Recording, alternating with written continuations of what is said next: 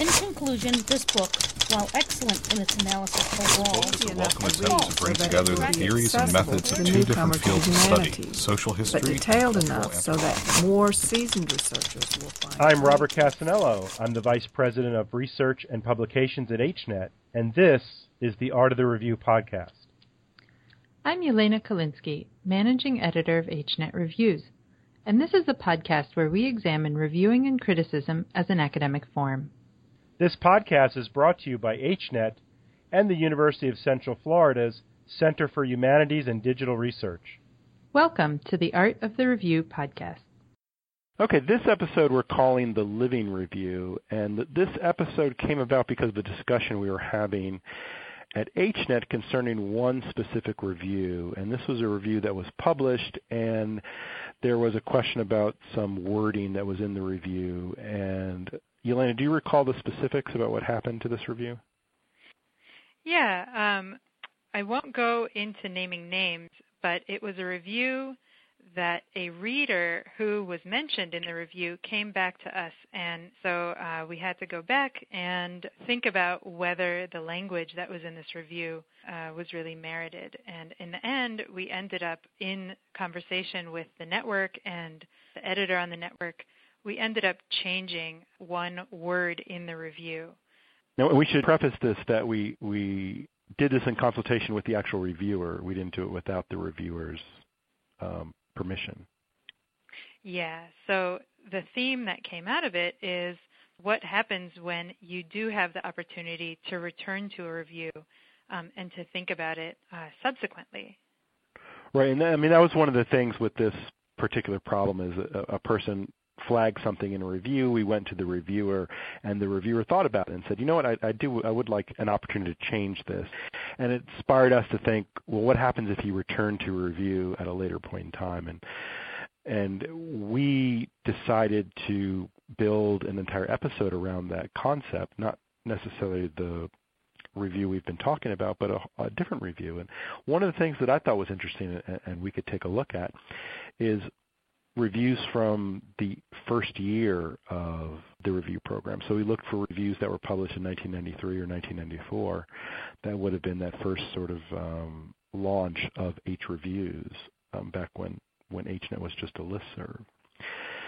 And Elena, do you recall the difficulty we had finding someone to do this? Well, careers are long, but HNet is longer. Right, yeah. I think most everyone we found, because I remember you and I were going back, like, this would be a great person. They were either retired or deceased, unfortunately. And so we had a really hard time finding someone, and we ended up finding someone, and then, the idea there became, well, what about this notion of the living review and giving someone who was in that first kind of generation of reviewer an opportunity to look back on the review they published? Because, one of the things that sold HNet back in the day when it was launched was the idea that you would be able to publish reviews online and they would exist online. There wouldn't be someone subscribing to a journal that would then end up on a person's shelf and only the subscribers of the journal or libraries would have access to it. Here, access would be wide open. And so this really kind of, I think, provokes the idea that you could return to something. Yeah, exactly. The archive, the entire HNet archive and the HNet Reviews archive is accessible. So it gives people the opportunity to comment, to go back and reread, to rethink. So that's something that we want to do here in this episode. And so, Yelena, if is there anything in your written published record that you would be reluctant to return to? I don't think so. I think I was very choosy about my venues and my words.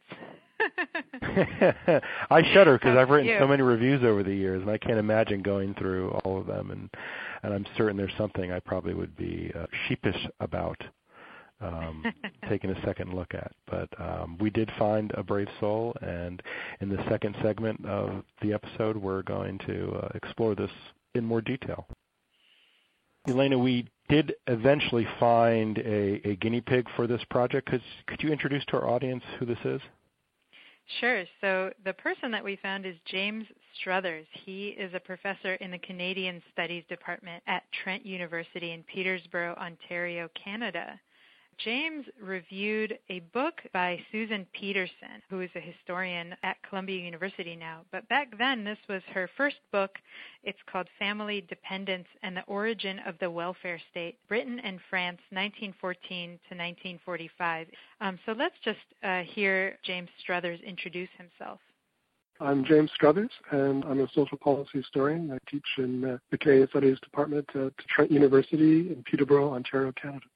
Okay, so Yelena, when did you become involved with HNet? And I mean, were you a subscriber before you joined HNet staff? Definitely. I was a subscriber to H-Art-Hist and to H-Russia and to H-Soyuz while I was a graduate student. And when I moved to East Lansing, I did not know that Michigan State University was the home of HNet, but I found out, and that is how I came to work for HNet. But I started out as a subscriber and very much appreciated the information that I received in my inbox all throughout graduate school. You know, I first found out about HNet. I was in graduate school 20 years ago, and I remember a professor came to class with these printed up flyers that said, "Did you know there's this HNet thing?" and handed it out to everyone. Why don't you get on HNet and find out what it is? And so many of us went. At the time, we all had email addresses, and there was, I guess the nascent internet, and we all became involved with HNet back then. And so the thing that we talked about in this clip was the idea of getting these reviews in your inbox, right? Because there wasn't really a web page presence to speak of back then. And so you would subscribe to a network, and then you would get these discussions, you would get these reviews and things like this. So I can't tell you how exciting it was at that time when HNet launched to be sort of, part of that and be able to say, hey, look, you could, get onto your computer and you can say something and some scholar somewhere will respond to it. And especially for graduate students at the time, that was really an amazing thing because you would read people's books in class and then you would see them post an email in a list you're involved with, and I was so excited. I hate to sound, like I'm at a rock concert or something like that, but it was almost like that kind of thing. Like you would say, oh my God, I just read that person's book in class last week, and now they're writing this review or they're posting a comment on this listserv. And so when I talked to Struthers about this, I kind of asked him what it was like to be in that group of people who were writing reviews for the first time. I don't think when he started the review there were many or any reviews that were posted on HNet yet. He was in that first sort of generation, that first group of scholars who put out reviews on HNet soon after its launch. And so it was kind of interesting to see his take about having sort of these notions of, what's it going to be like to do this thing online? Yeah, it was very novel at the time. I think mainly because I'd not been used to doing electronic writing, and I wasn't sure, first of all, what the distribution would be like, or to what extent it was going to be something that would be taken up by other people, the same as publishing a review in an academic journal. On the other hand, it gave me the opportunity to put my thoughts down on at least an electronic scale, but a book that I was quite interested in reading, and connected me with a much broader international audience than probably would have been the case if I was doing it for, say, a national journal in Canada. So in that sense, I was quite excited at the opportunity. So, Yelena, one of the interesting things that Struthers brings in that clip was the idea that you have this wide audience on the internet that could read what you wrote. But that wasn't the only advantage to HNet. Yeah, you asked him a little bit about reviewing for H-State specifically, which is this network of scholars interested in comparative welfare state studies. And he talked about how the network itself drew an interdisciplinary community of people who are interested in this subject. So not just historians, but political scientists, policy people, sociologists. So HNet brings that interdisciplinarity. Okay, great. Let's hear this clip then. I'd reviewed the book for the listserv H-State, and the people who tended to be involved in that were an interdisciplinary community of scholars historians, sociologists, political scientists who had a particular interest in the politics of the welfare state and social policy. This was a book that was making a really important and innovative contribution to both gender history, the gender politics of the welfare state, which was a burgeoning and developing field in the 1980s and early 90s, and comparative history. So she was making a historical contribution to a field that had, to that point, been dominated for the most part by sociologists and political scientists in terms of comparative public policy and the comparative study of welfare states. So this is one of the first books to actually do a detailed historical archival analysis on a particular public policy, the origin of family allowances and the campaign for family allowances in two nation states, Britain and France, in the interwar years. And in that sense, it was both unusual and quite innovative and certainly very, very ambitious. So, Robert, you asked James Struthers about the review, what he found looking back at the review. So what did he tell you?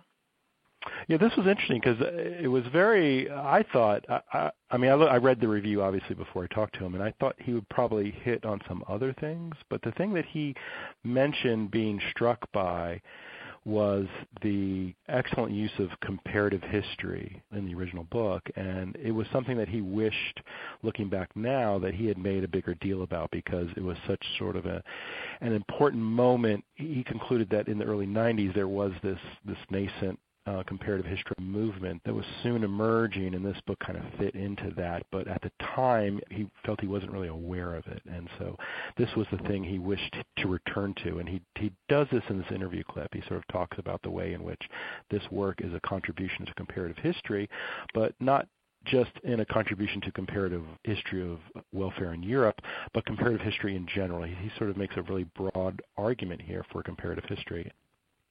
Comparative history has not fallen on good times in the last 20 years. It's challenging, it's hard to do. The nation state as a frame for comparative history generally is not as strong as it was when Peterson was doing her work. But I think what her work forces us to revisit is, in fact, what you can learn by doing comparative national policy studies. It was not a conclusion that was based on something you would expect to emerge theoretically from any particular theoretical perspective. It was a conclusion that was, in a sense, unexpected. It was a conclusion that emerged inductively from the comparative research she was doing, and it really underscored the significance of doing comparative history, because you end up, by looking at the same policy in the same time period in two different national jurisdictions, you can find some very unexpected results. In this case, that what looks like a progressive policy, in many respects is a progressive policy, a policy of family allowances, child allowances, aimed at reducing child poverty and improving the equality of men and women with children, emerges as a stronger policy in a country where it's supported by conservative employer or religious or pro-natalist movements than in a country where it's supported by people on the left or by social feminists and opposed by a strong trade union movement. So in that sense, I think it is worth looking at again today as encouraging to scholars in any field, but particularly in the field I'm interested in, which is social policy. This was a pioneering piece that really shed a light on what we can learn by doing this kind of rigorous comparative archival research. Well, Elena, I think one of the things we have to consider when we sort of launched this project of asking Professor Struthers to look back at a review he first published over 20 years ago is the daunting task. What if you were wrong back then, right? What if you wrote and panned a book and then the book became a seminal work in a field and your review kind of sits there, and one might be embarrassed of it. But I guess one of the good things about selecting this specific review and this reviewer is that I think he clearly understood the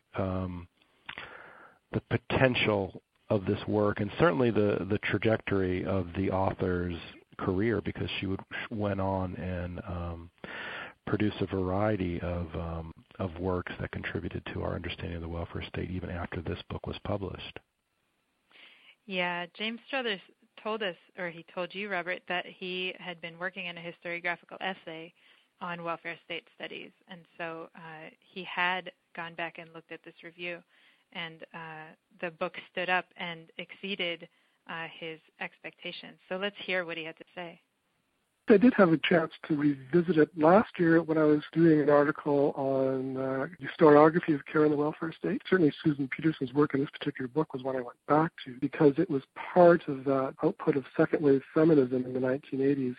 The book came out in 94, but her doctorate was based on her doctoral dissertation. It was done in the late 80s. And it was part of a project of historians and scholars that were revisiting maternalism, social feminism in the progressive era in the turn of the 20th century and seeing what lessons could second-wave feminism learn from first-wave feminists in that time period, especially in the area of social policies that recognize care work. And what Peterson's book shows is that there are definite echoes around our own debates today with respect to the double burden of care work of women today, facing both the competing demands of providing child care and competing equally as workers in the labor market today, and facing the dual sandwich burden generation of caring for adults, their parents, who are entering frail old age in their 80s or 90s, so they're facing a double burden of care. So what I'm getting at here is that the key issues that Susan Peterson was addressing, just looking at children and child care and maternalist policies between Britain and France in the interwar period between 1914 and 1945,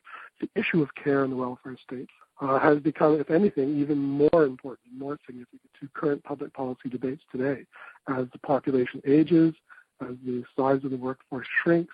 And I think the book emerges very strongly. It's cited very widely in French historiography as well as British historiography as well as welfare state historiography. So in that sense, kudos to her for producing about 20 years later that's still widely read. We'll post related links to this episode on the show notes blog at the H Podcast Network, and you can also go there to read more and share your thoughts on this episode.